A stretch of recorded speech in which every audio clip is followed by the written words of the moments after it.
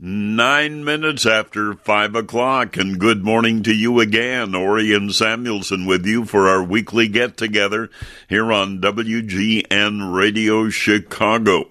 We do have quite a bit to talk about this morning, but I'll start out with the temperature on my thermometer outdoors at Huntley, Illinois, 74 degrees, but it's going to get a lot warmer than that before this day is over. And the hot weather and the humidity will certainly continue for a while. This past week, I spent, Gloria and I were in Scottsdale, Arizona, where the temperature on a daily basis generally hit 110 to 114 degrees. But as the Arizonans always say, it's a dry heat.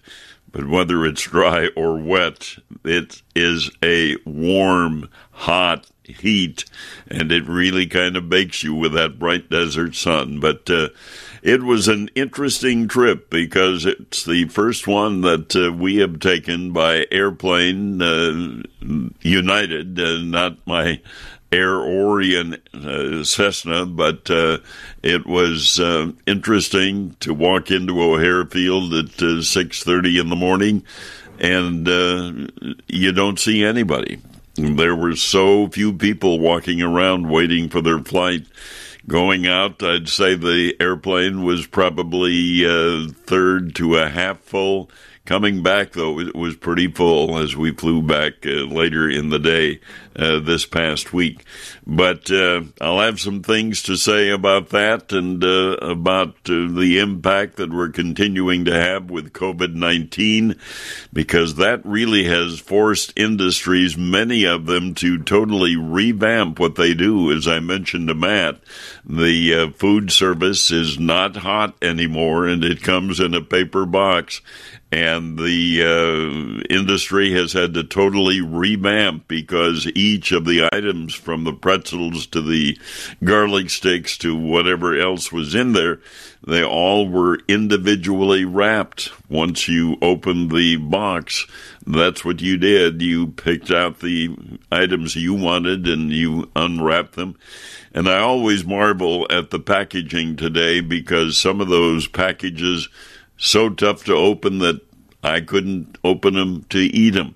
So anyway, that's a little bit of what we experienced this week.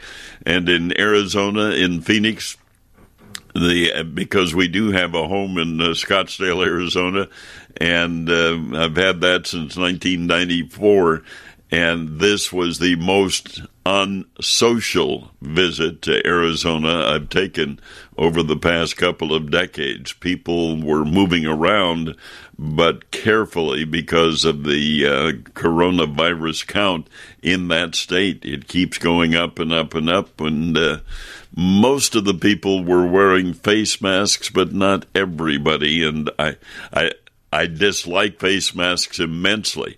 But when I take a look at what's going on in the world, I don't have any issue with having to wear it. It's uncomfortable, it's not fun, but I have no issue because it's one of the items that we can do as individuals to keep the coronavirus from spreading. And as I mentioned, if you think it's not a serious situation, 595,000 deaths in the world and over 14 million cases of the coronavirus in the world. But anyway, we're going to talk gardening with Jim Fizzell. We're going to talk about what the Farm Progress Show will look like this year, since it is one of the many events that have been canceled, or maybe I should say postponed a year, because there simply is not a lot of events that are normal, like the county fairs and the state fairs. They are not happening again because of the virus. So a lot to talk about, and we appreciate your joining us and spending some time with us here every week on the Saturday morning show. So we'll check in with Jim Fizzell when we continue on the Saturday morning show. WGN. Hey, it's Bob Surratt. Once again, I get up early. Let's start the Chicagoland day together. Every weekday morning, 5 to 9. Farmers using Pivot BioProven's nitrogen-producing microbes are seeing amazing results. But don't take our word for it. Just ask Brian from Carmi, Illinois. This year's been a challenging year for farming, and we saw greater than a 30 bushel per acre response with the Pivot BioProven products. It's a pretty easy decision for us after seeing how it performed this year. Pivot BioProven. Get what you paid for. The nitrogen that stays put, whether or not. Pivot BioProven is the first ever nitrogen-producing microbe that supplies nitrogen directly to the plant, helping maximize yield. Just ask Zach from Oklahoma. The average was about a 5 to 6 bushel an acre benefit. Not only is that more money in my pocket, but it's less money I had to spend on fertilizer and wear and tear on my side dressing sprayer. Pivot BioProven. Get what you paid for. The nitrogen that stays put, whether or not. It's Jim Fizzell time here on the Saturday Morning Show. We visit with him every week during the growing gardening season. And I don't know what there is taking place, but with all this heat, Jim, good morning to you, and I'll bet we're getting a little growth in the garden. The gardens are growing. In fact, I think we're probably at the peak as far as flower production is concerned, or flowers blooming, and also a lot of stuff coming in the garden right now. The tomatoes are beginning to come in. Of course, some people have already vacated some areas with certain things that are done already. Beans, bush beans in particularly, are done. And we're starting to get some questions about getting a new start in the garden. You know, it's interesting. There's still a lot of summer to go. The midpoint is until about August 5. That's halfway between the 21st of June and the 21st of September. So there's plenty of season to go, and not only that, it'll grow into the fall if you get your garden planted now. Getting a new start is really important for those, particularly those who didn't get everything planted and where stuff was a failure. You know what it was early in the season. Some people just kind of gave up because it was too muddy. And, of course, we mentioned how some spots are vacated. So it's time to start the fall garden. And there are things that we can plant now that do very well in cool weather, much better than they do in the hot weather, as a matter of fact. Some of the things we could plant right now would be beans and carrots. Carrots are excellent in cool weather.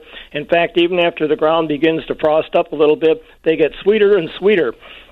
Chinese cabbage, leaf lettuce, chard, lots of things that can be planted right now. We need to start those things outdoors in the garden itself. Seed the garden itself. They can be planted out there. We'll talk about that in just a minute. Things that can be started indoors for a fall crop, just like we did last winter to start for things to be planted out this spring. So these things and seeds under lights. They can be transplanted out in usually about 3 or 4 weeks, and that's just about the perfect time to put them into the garden. And the things you would want to do with starting now indoors would be broccoli, cabbage, even cauliflower. Cauliflower doesn't do well here if you plant it in the spring because it gets too hot too soon. But we can start cauliflower for another month indoors. Brussels sprouts, lettuce, and spinach, get those all started indoors so that they can be transplanted out as soon as areas are vacated. Now, when areas get vacated, we need to clean them out right away. Remove the old plants, put them in a compost pile, chop them up or bury them where they are. Either one works.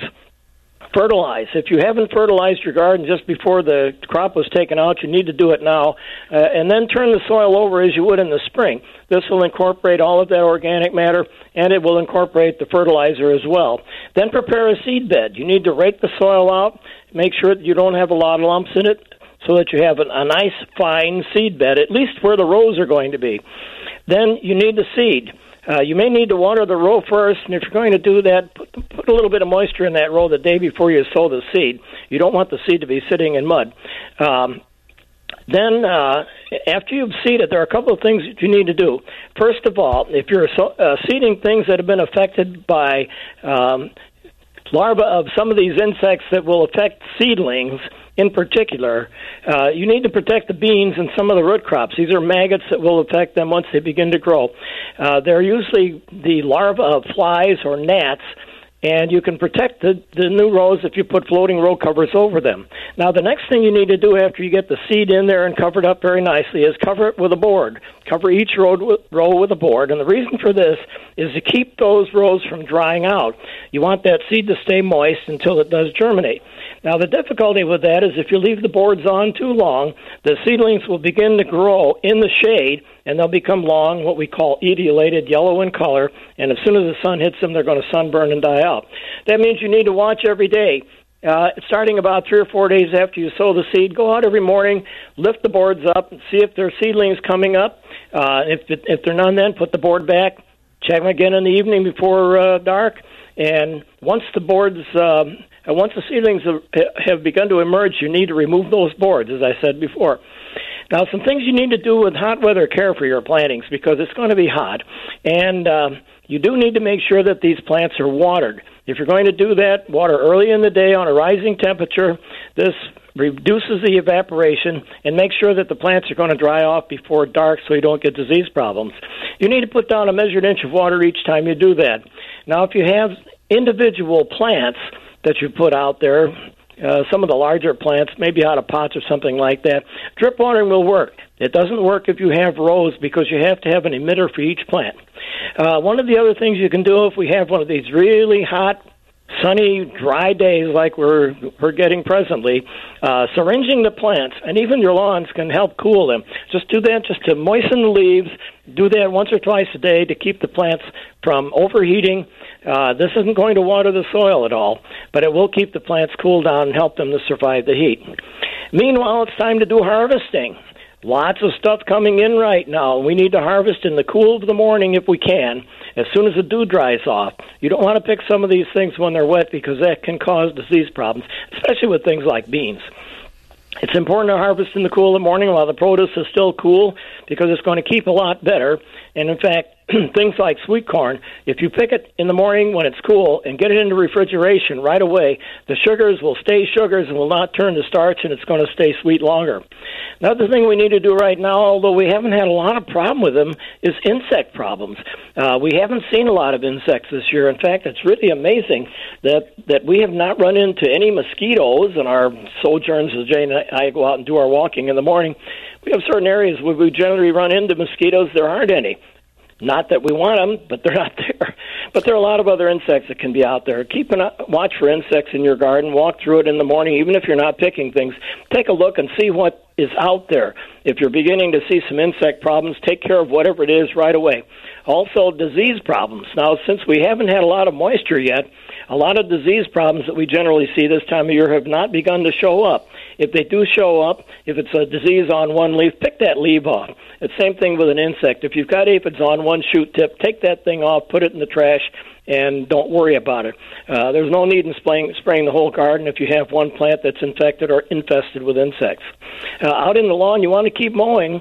It's important to keep doing that, even if you do not have a lot of grass growing. Some grass has gone pretty dry, but the weeds always grow, and some of these grass varieties put up seed stalks, even if there's no apparent growth going on. So you need to keep them mowed just to keep them looking nice.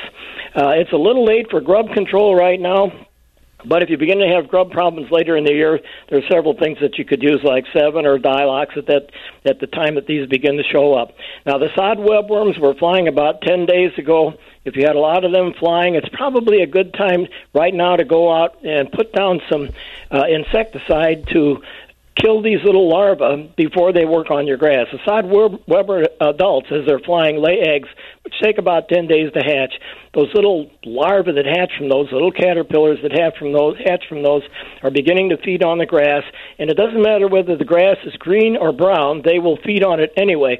So if you had a lot of webworms flying, now's the time to put down insecticide. Sevin will work, Bonide Delta 8 will work, and there are a lot of other things that you can find in your garden centers.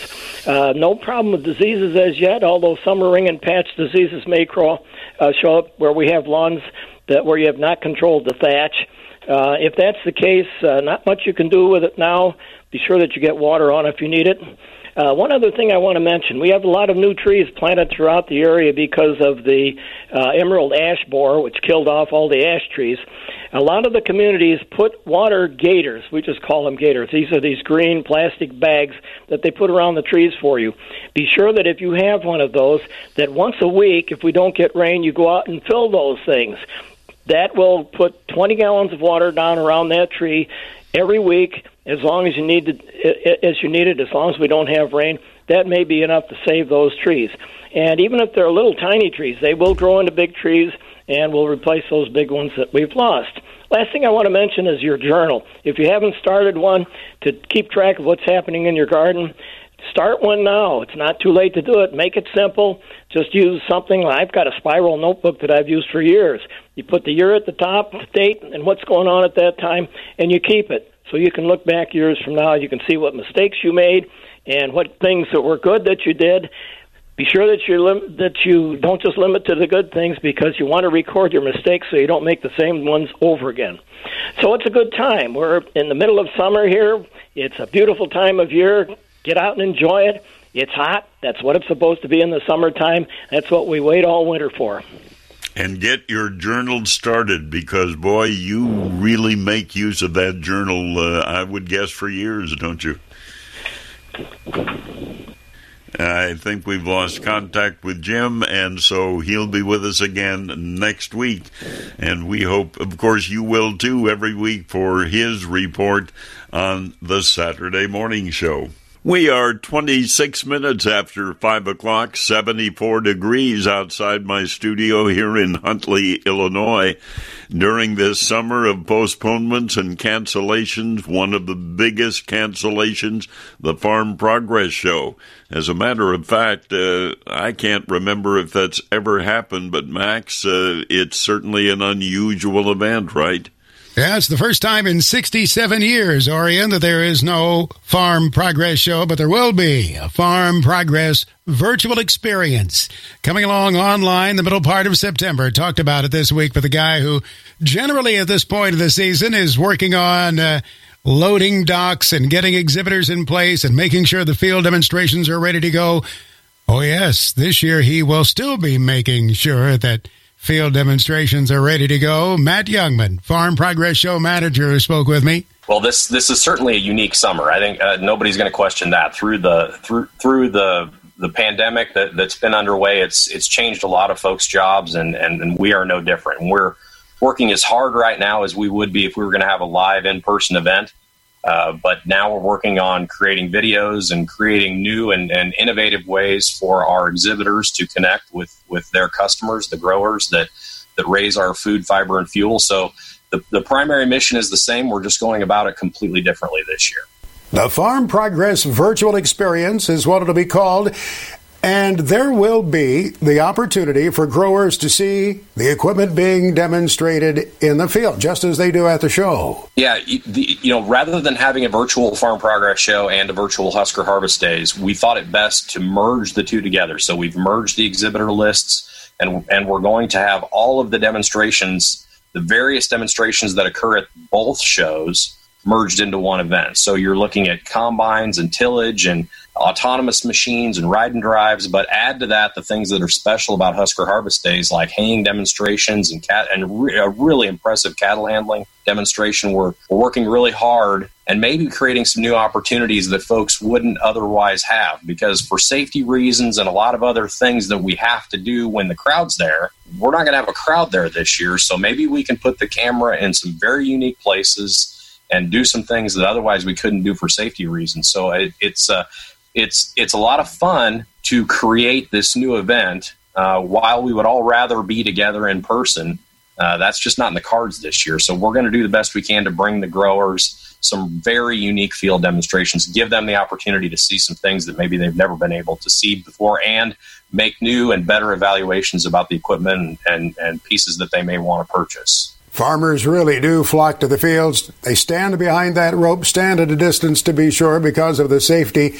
But what you're saying is, with the new machines, the companies that would have had at the Farm Progress Show, growers may be able to see them up close and personal the way they never have before. That is exactly right, and it's a lot of fun. It's a lot of one-on-one conversations with all these exhibitors, whether they be big or small exhibitors, and working with them to make sure that we're doing the best we can to highlight the new products, the things that they were going to unveil in person. We now have to figure out how to do that digitally. And so, whether it's in the field demonstrations or with interviews with you or me or any of our editorial staff that's working really hard to give these exhibitors great exposure, it's a brave new world for 2020, and very much looking forward to what we're going to bring to the table in the middle of September. Middle of September. Get the dates out there for us again, please. Yeah, so we're going to utilize the time when we normally would have had the shows to get all the content put together, and so the 3-day event is September 15th, 16th, and 17th. But the good thing is, if you can't just be there in front of your computer for 3 straight days, all the content that's going to be unveiled over those 3 days is going to be live well into 2021. So you're going to want to see some things right there live when they happen, because it'll be kind of like breaking news. But then, if you're waiting in line at the elevator in your truck, or you're in the field and you can watch it from your phone. If you want to do some research, it'll be kind of a nice research tool to go back through the winter and utilize this event as a place to make some comparisons for what you're shopping for. Farm Progress Virtual Experience. We look forward to sharing that and sharing more details in the weeks ahead right here. Also, I'm sure the website farmprogressshow.com will be a place to stop too. Absolutely. farmprogressshow.com or huskerharvestdays.com. Matt Youngman, manager of the Farm Progress Show. So, Orion, even though we'll miss the personal contact and the handshakes and the reunion of seeing people that we see year after year, there will still be that vital source of information, knowledge, and research for farmers looking for the products and services they need to farm. Well, indeed, it'll be a different year, but it is for everything from county fairs to state fairs to the Farm Progress Show. But we will look forward to, again, attending a real Farm Progress Show a year from now. And we're at the halfway mark here on the Saturday morning show. Still to come, look at market activity with Jerry Galke, who is involved in farming here in the Midwest and as well as North Dakota. And Max will be back with Matt to talk about the crop situation at the moment. So a lot coming here on the Saturday morning show, including Samuelson Says, as we take a look at some of the activity or maybe not activity in the agricultural world this year. So we'll check in with my thoughts on Samuelson Says when we continue. Ensuring safety for your employees and customers has never been more important. Reopen your business with confidence. Contact Dr. Tech. Dr. Tech offers technology that quickly screens all incoming guests and employees for a fever to help prevent the spread of viruses. Eliminate labor costs on a dedicated temperature screener. Provide a visible reminder to anyone entering your business that you're taking the necessary precautions to protect their health. Call Dr. Tech at 815-277-9080 to schedule a free demonstration or visit drtech.net, drtec.net. About this time every year, or even earlier than this time, I spend some time talking about parents and college students who get concerned, who get sticker shock when they see the cost of a college education. But there is help available.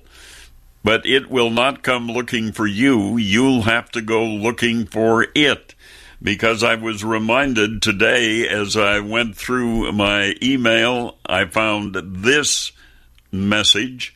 A California native living in Texas plans to put the 2020 Sheep Heritage Foundation Scholarship to use in Idaho.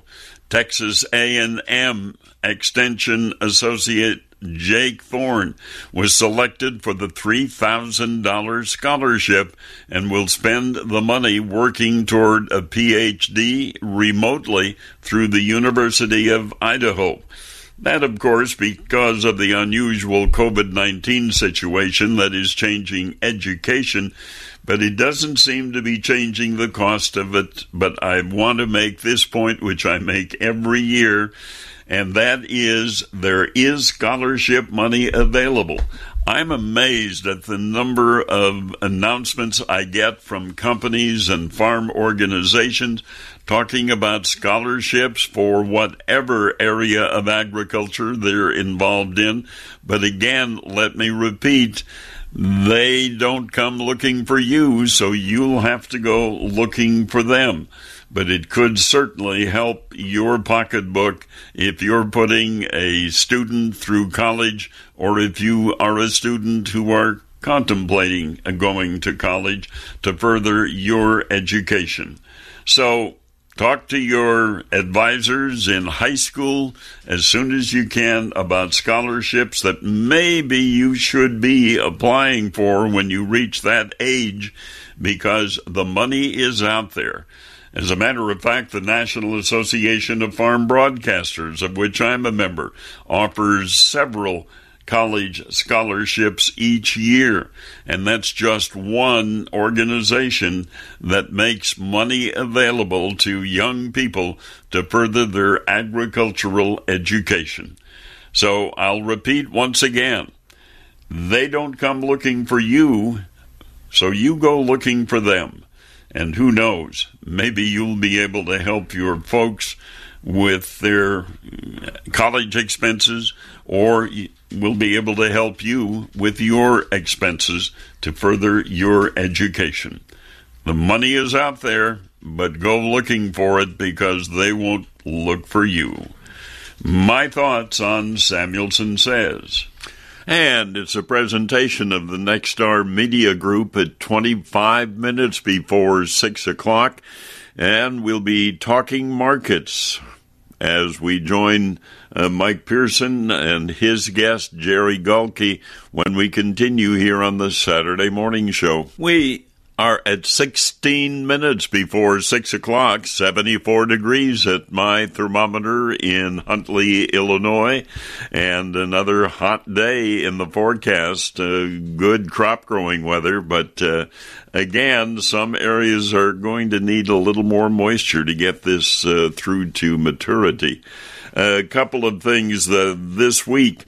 We are not alone in having a labor problem in the meat processing plants here in the United States, because this week a Brazilian judge ordered all employees at a pork plant owned by meatpacker JBS to stay home in Brazil for at least 14 days due to a coronavirus outbreak among workers that prosecutors say has affected over 40% of the personnel in those plants.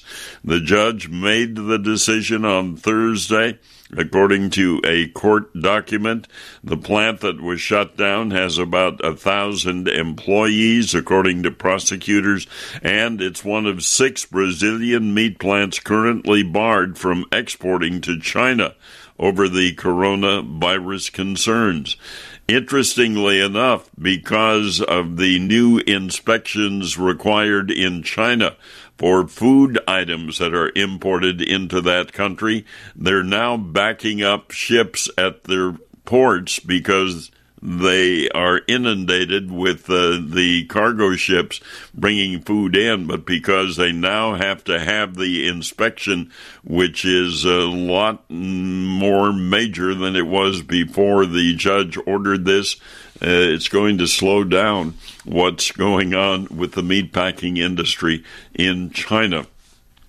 Meanwhile, let's come back home for a moment, because lawmakers from Iowa are trying to add aid for the biofuels industry into a pending coronavirus relief package in the Senate. Senator Chuck Grassley of Iowa and his colleague, Senator Joni Ernst, hope to include a subsidy for feedstock for the ethanol industry in the bill. Farmers and producers of the corn-based fuel were hit hard during the coronavirus pandemic, as government-imposed lockdowns sank demand for gasoline. And so Senator Grassley said the long-term hope for ethanol is directly related to the extent to which the economy picks up and people start driving. U.S. law mandates that oil refiners blend billions of gallons of gasoline into their fuel pool. Senator Grassley could not say when a final bill would be ready in the Senate, but in May, House Democrats passed a coronavirus relief bill that did include aid for biofuels producers.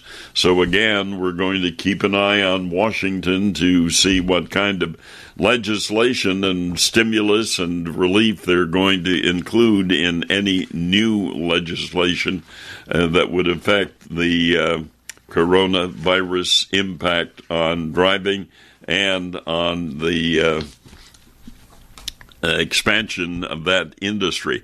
And Mike and Jerry Galkey talked about the import from that China is indicating with their purchases of our crops.